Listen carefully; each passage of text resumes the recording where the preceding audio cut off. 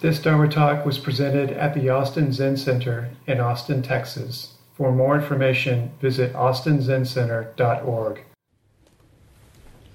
It's my pleasure and my honor to introduce Mark Lesser back to the Austin Zen Center.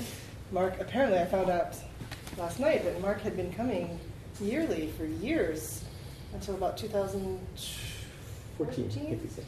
And then due to lots of other obligations, including being the CEO of Search Inside Yourself Leadership Institute, you got pretty busy there, traveling and teaching. Mark has been practicing since before I was born. Thanks a lot. Anyway, without further ado, thank you very much for returning to Austin. Actually, the best introduction I ever got was that I was the author of Accomplishing Less by Doing More.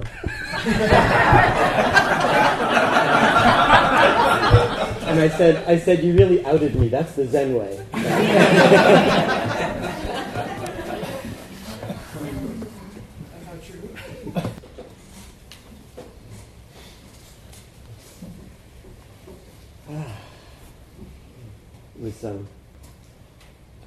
I was tearing up a little bit at your altar, looking at Blanche and Steve.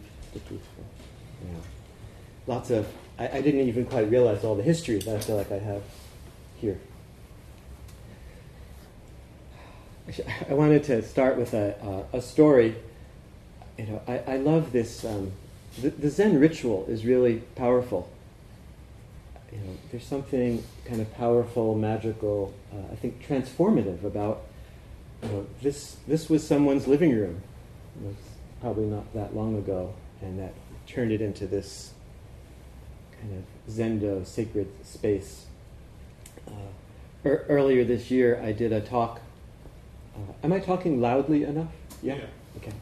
Earlier this year, I did a talk at Green Gulch, where the ritual is even more pronounced because it's a huge cavernous former barn that's been turned into a meditation hall, and there there's maybe a few hundred people, and the priest comes in from the back and everyone's sitting there. It feels the ritual is very powerful.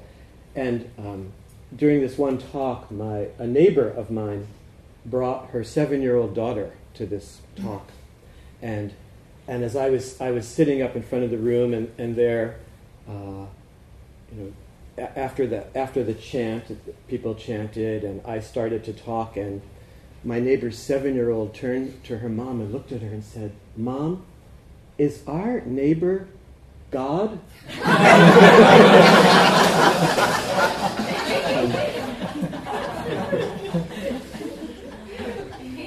Of course, I immediately thought this is going to be a very high bar to in the neighborhood now.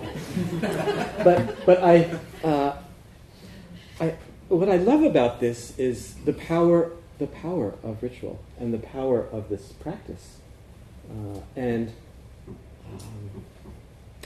I don't know what her mom said to her, but what I hope she said is yes, and we're all like gods.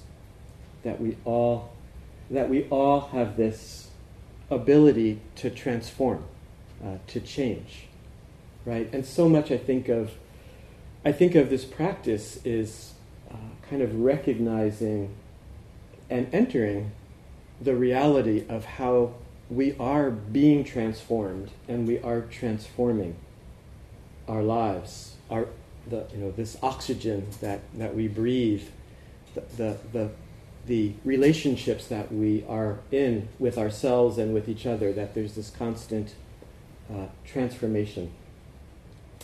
And and in some way, what I want to couch this morning's talk around is searching, and finding. I recently reread Hermann Hesse's book, Siddhartha. If you haven't read it, it's a must-read. If you have read it, read it again. I've read it many times, and I picked it up recently. Just by chance, I was at my daughter's house, and there it was on the bookshelf, and I picked it up and I just devoured it. But there was a line in it that I don't remember ever having seen before. And, this is after...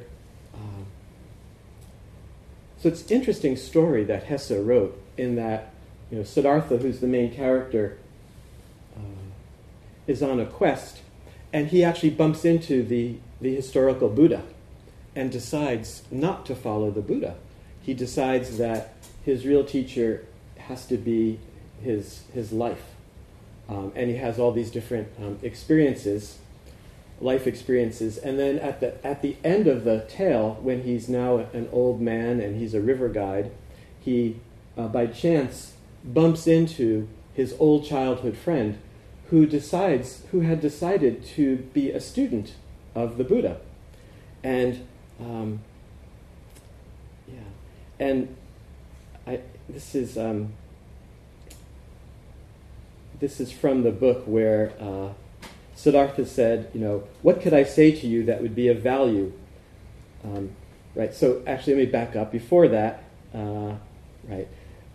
So Siddhartha says to his friend, do you call yourself a seeker? You are advanced in years and wear the robes of the Buddha's monks. I am indeed old, this is his friend Govinda, but I've never ceased seeking.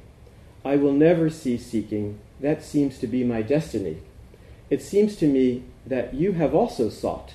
Will you talk to me a little about it, my friend? So Siddhartha says, what could I say that would be of value, except that perhaps you seek too much, and that as a result of your seeking, you cannot find. I loved something, it really grabbed me. And he goes on to say, how is that?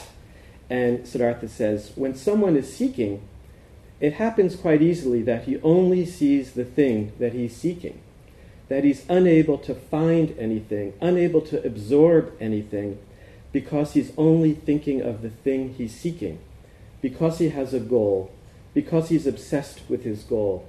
You, O worthy one, are perhaps indeed a seeker, for in striving toward your goal, you do not see many things that are under your nose. So quite beautiful, I thought. And very similar, I think in a way it's a similar message to Shunryu Suzuki Roshi, who was the founder of the San Francisco Zen Center. I think one of his favorite stories was the story about these two very renowned Chinese Zen teachers, Baso and Nangaku. And in this story, some of you may know this story, Baso is his student. Baso's sitting meditation, sitting zazen. And his teacher says, what are you doing? And he says, I'm going to make myself into a Buddha. I'm going to become a Buddha. And at this, his teacher, Nangaku, picks up a tile and starts to rub it, starts to polish a tile. And Basu says, what are you doing? And he says, I'm making this tile into a jewel. Right? I'm making it into something that can't possibly be. And its teacher, Nangaku, says, you're wasting your time by trying to become a Buddha. Your ordinary mind is your Buddha. You are Buddha. And I think it's a similar message about don't be so caught by seeking for something. Allow yourself to be found. Allow yourself to find.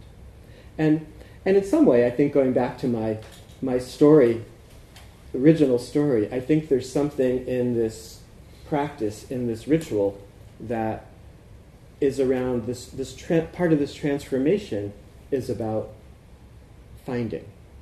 And there's many different ways to talk about and practice with this sense of what I mean by kind of this transformation of searching into finding.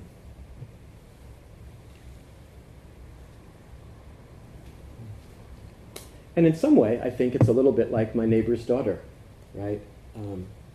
It feels like, are we gods? Like what? There's something profound about this space that we create.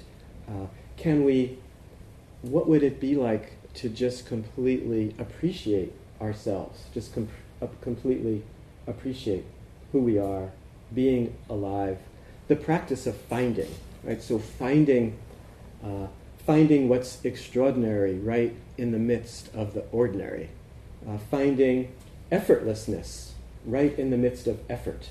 That was one of the things I felt. I'm sure Mako and I have many things in common other than I was born a few years earlier than you, but we both spent many years in the Tassajara kitchen, and to me that was a profound experience of how magical, godlike, effortless work could be. Right, the work of creating, transforming all these ingredients, but also the work of transforming people. That this group of people would come in to this kitchen, and again, just an ordinary, extraordinary kitchen, and turn it into a temple. And I loved how there was always this flow between the meditation space and the kitchen space, and that it was in a way, and then back and forth, and that there is a sense of finding yourself right in the midst of the things that went wrong in the kitchen, but there was something about that. It was being done with a sense of the intention to lose yourself, the intention to know yourself and to go beyond yourself, the intention to turn effort into effortlessness, the intention of letting go of time, of transforming time into a kind of timelessness, and the intention to make what was ordinary extraordinary. And I think these are all things that, again, when we come into this room, it's a reminder, I think, of how extraordinary that we've turned this living room into something else. And that when we sit down that when we just take on this posture, we're just our ordinary, neurotic selves, but at the same time, we are transformed. We're practicing what is it like? What is it like to find? What is it like to be found? To find our sense of feeling safe. What is it like? What does it feel like in the body to feel safe?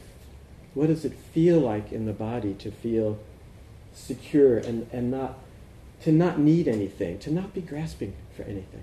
What is that like? What does it feel like to realize how profoundly connected we are, to not feel separate, right? And to step into that with every breath in our meditation practice, and then when we get up from that, to bring that into our lives, whatever it is we're doing, whether it's working in the kitchen or working in a nonprofit or a tech company. Yeah, I found myself, so I spent many years in the Tassajara kitchen, and those were profound. Those were profound times, and somehow, several years after that, I found myself standing in front of rooms of Google engineers with the task of teaching meditation and mindfulness and emotional intelligence. And it was interesting because people thought that I had a lot more experience and knew a lot more than I did. But I had amazing people that I was standing next to who I was co-teaching with. I was co-teaching with some Google engineers, some Stanford neuroscientists. Actually, Norman Fisher and I did a lot of standing together up in front of those Google engineers.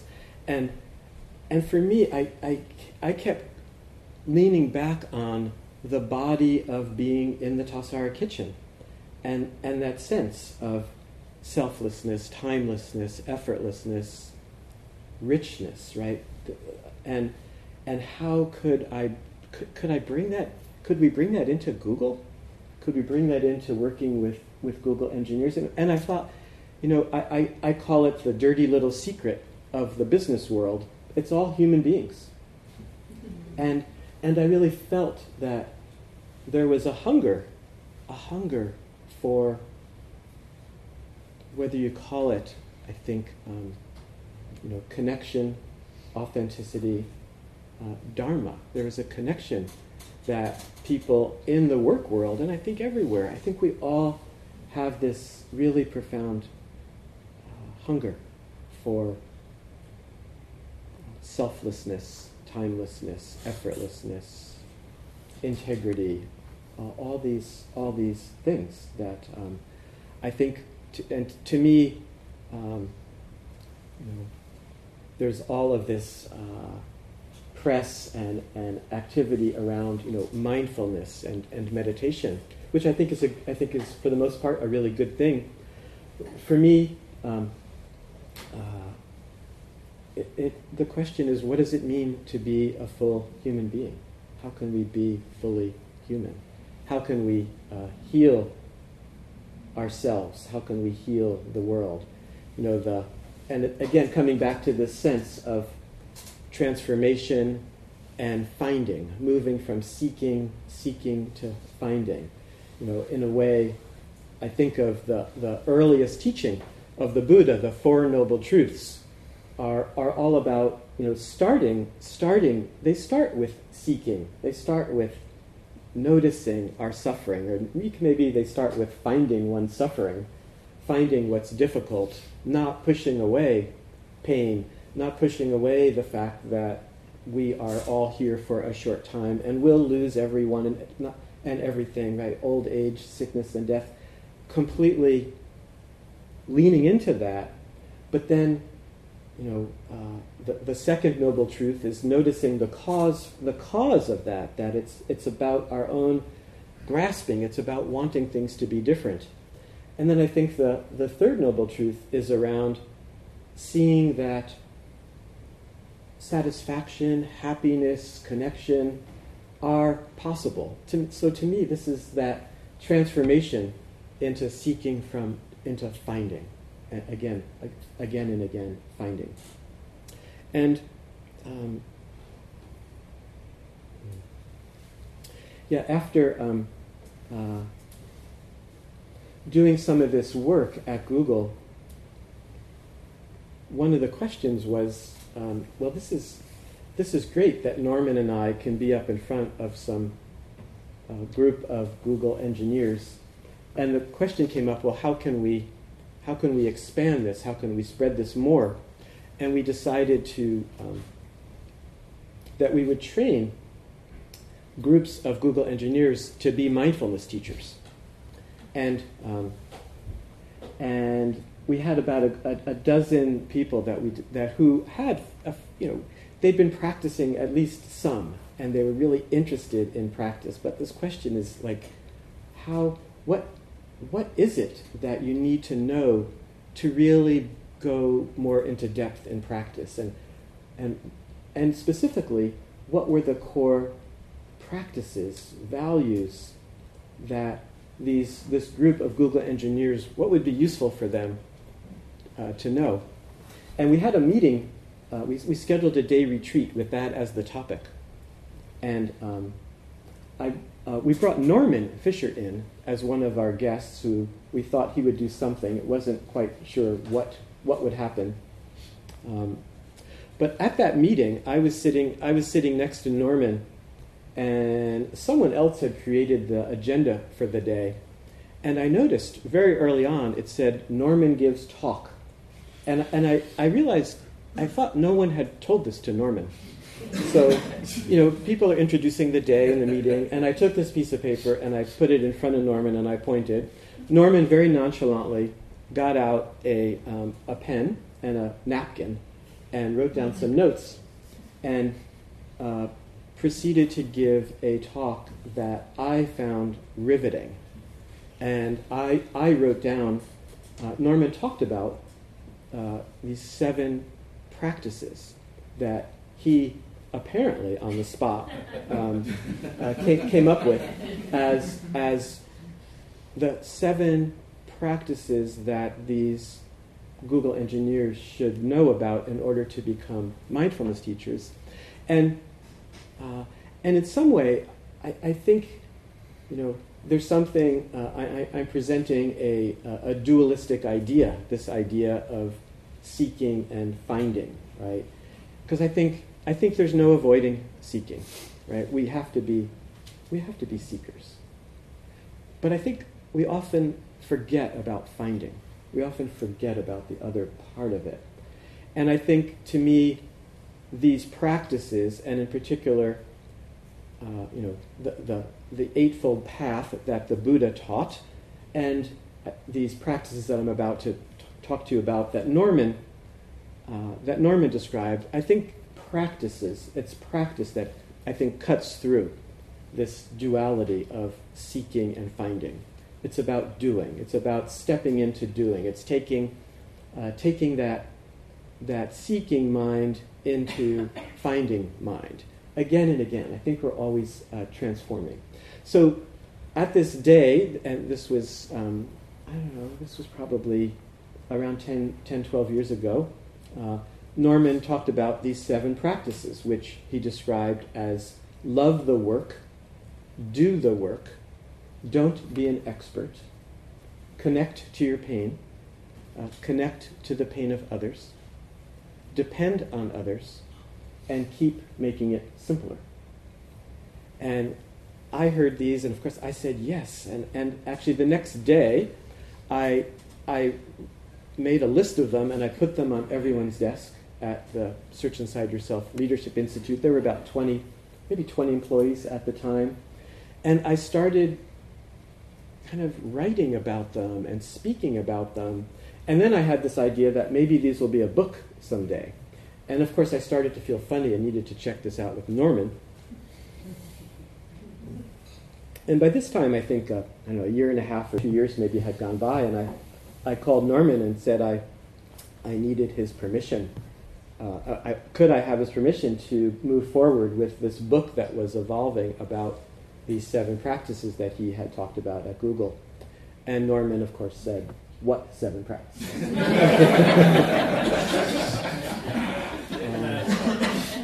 And I read Norman the practices. He said, "Those are pretty good." And yes, you should write a book and send me a copy. And just really briefly, these practices. The first practice is the practice of to love the work of mindfulness, meditation, being human, helping others. Right? That it's about. Again, to me, this is a kind of finding, right? Like finding yourself in love with this practice, with the practice of searching and finding, right? Of appreciating your life. Love the work. Love the work. Do the work is that you actually have to have a practice, right? You actually need to have a meditation practice. You need to do retreats. You need to figure out how to integrate these practices with daily life. the third practice, don't be an expert, is a lot like the title of Suzuki Roshi's book, Zen Mind, Beginner's Mind, right? So don't be don't try and become an expert meditator, which I find, I always laugh whenever I teach meditation in the business world. I can just see the competitive nature. Everyone, and I have to say, don't try and be the best meditator. Forget it. Just forget it. And so there is something about that. I think this practice, this don't be an expert, again, it's a real connecting point around searching and finding, right? That I think that, if you're the kind of person that needs a model to think about these things, a model that I like is that you start out searching, right? There's no avoid, and I think, there's something that we don't just show up here for, and we don't find ourselves sitting here. There's something that we're looking for. So it would be untrue to say that we're not looking for something, we're not searching for something. But then what's interesting is to then let that go, to have the courage. And part of the practice is what happens when we let go of what it is we think we're searching for, as Siddhartha is here, I think, very wisely counseling his friend Govinda. But then we have to get up. We have to get up from the cushion, and it's like, well, who are we now? How have we been transformed? What have we found? What are we finding right now? So there is something, I think, beautiful about that flow between searching, don't be an expert, let it go, and then being, it's more like being found, I think, than it is finding. Notice what's found us. What are we finding? And then the fourth and fifth practices are connect to your pain and connect to the pain of others. Again, a lot like Buddhists, the Four Noble Truths about not pushing away what's difficult and recognizing the pain that we all feel as human beings. Depend on others is the sixth practice. Really interesting practice in all parts of our lives. We seem to be so much. Our culture is so much about doing it yourself. And of course we do need to do it ourselves. And there's this importance of recognizing our interdependence, recognizing our connection. From the air we breathe to the water we drink to our own identities. How much of we're such social creatures. And the last practice, which might be the hardest, right? Keep making it simpler, especially in today's world. The combination of technology. The political world we live in is anything but simple. So how to take the without avoiding the complexity of our lives and our world, but to keep coming back. To me, it's the practice of what matters most. What's most important to me right now? What is it I really want to be expressing, doing, connecting with, healing today? What's most important? There's and part of that is I think so much of that is practicing finding, rather than we're seeking for all these things. And one way to keep making it simpler, I think, is this practice of finding and being found. I told Mako no one should ever speak for more than 20 minutes. No one ever does that. But I've got about a week's worth of material here. Come tomorrow.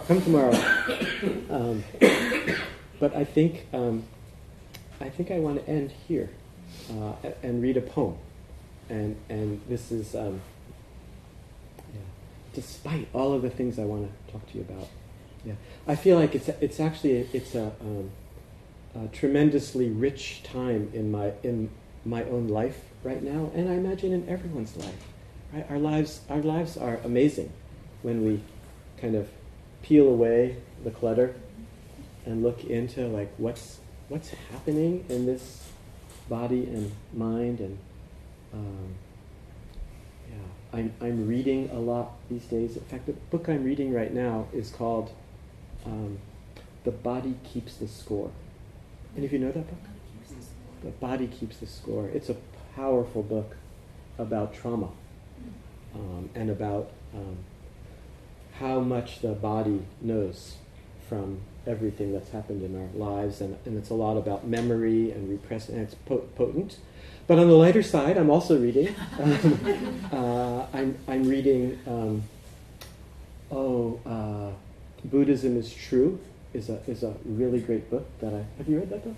Oh, should be required reading of all Zen teachers. Buddhism. Why Buddhism is true? Why Buddhism is true? And I'm rereading *Sapiens* by Yuval Noah Harari, which I'll just mention one thing about him, and then I'll read the poem. Yuval Noah Harari, an Israeli historian and very serious meditator. This book, *Sapiens*, a brief history of mankind, and his second book is called *Homo Deus*, a brief history of the future. And then he has a third book called 21 Lessons for the 21st Century. And these books are like incredibly complex, beautiful books. In this last book, 21 Lessons for the 21st Century, the 21st lesson is meditation. And he says in there, which I now quote to anybody who tells me they don't have time to meditate, he meditates for 2 hours a day. And he says he could not have written these books if he had not had that practice. So, yeah. Sometimes I feel like a meditation salesman, but it's okay. This poem, it's by William Stafford, and I think it's a beautiful poem about finding and being found. And it's called You Reading This, Be Ready. You probably know this poem. It's one of Paul Howler's favorite poems. Starting here, what do you want to remember? How sunlight creeps along a shining floor? What scent of old wood hovers? What softened sound from outside fills the air? Will you ever bring a better gift for the world than the breathing respect that you carry wherever you go right now? Are you waiting for time to show you some better thoughts? Are you waiting for time to show you some better thoughts? When you turn around, starting here, lift this new glimpse that you found. Carry into evening all that you want from this day. So that line, right, when you turn around, starting here, lift this new glimpse that you found, right? What have you found? Carry into evening all that you want from this day. This interval you spent reading or hearing this, keep it for life. What can anyone give you greater than now? Starting here, right in this room, when you turn around. Starting here, what do you want to remember? How sunlight creeps along a shining floor. What scent of old wood hovers. What softened sound from outside fills the air. Will you ever bring a better gift for the world than the breathing respect that you carry wherever you go right now? Are you waiting for time to show you some better thoughts? When you turn around, starting here, lift this new glimpse that you found. Carry into evening all that you want from this day. This interval you spent reading or hearing this, keep it for life. What can anyone give you greater than now, starting here, right in this room, when we all turn around. Thank you.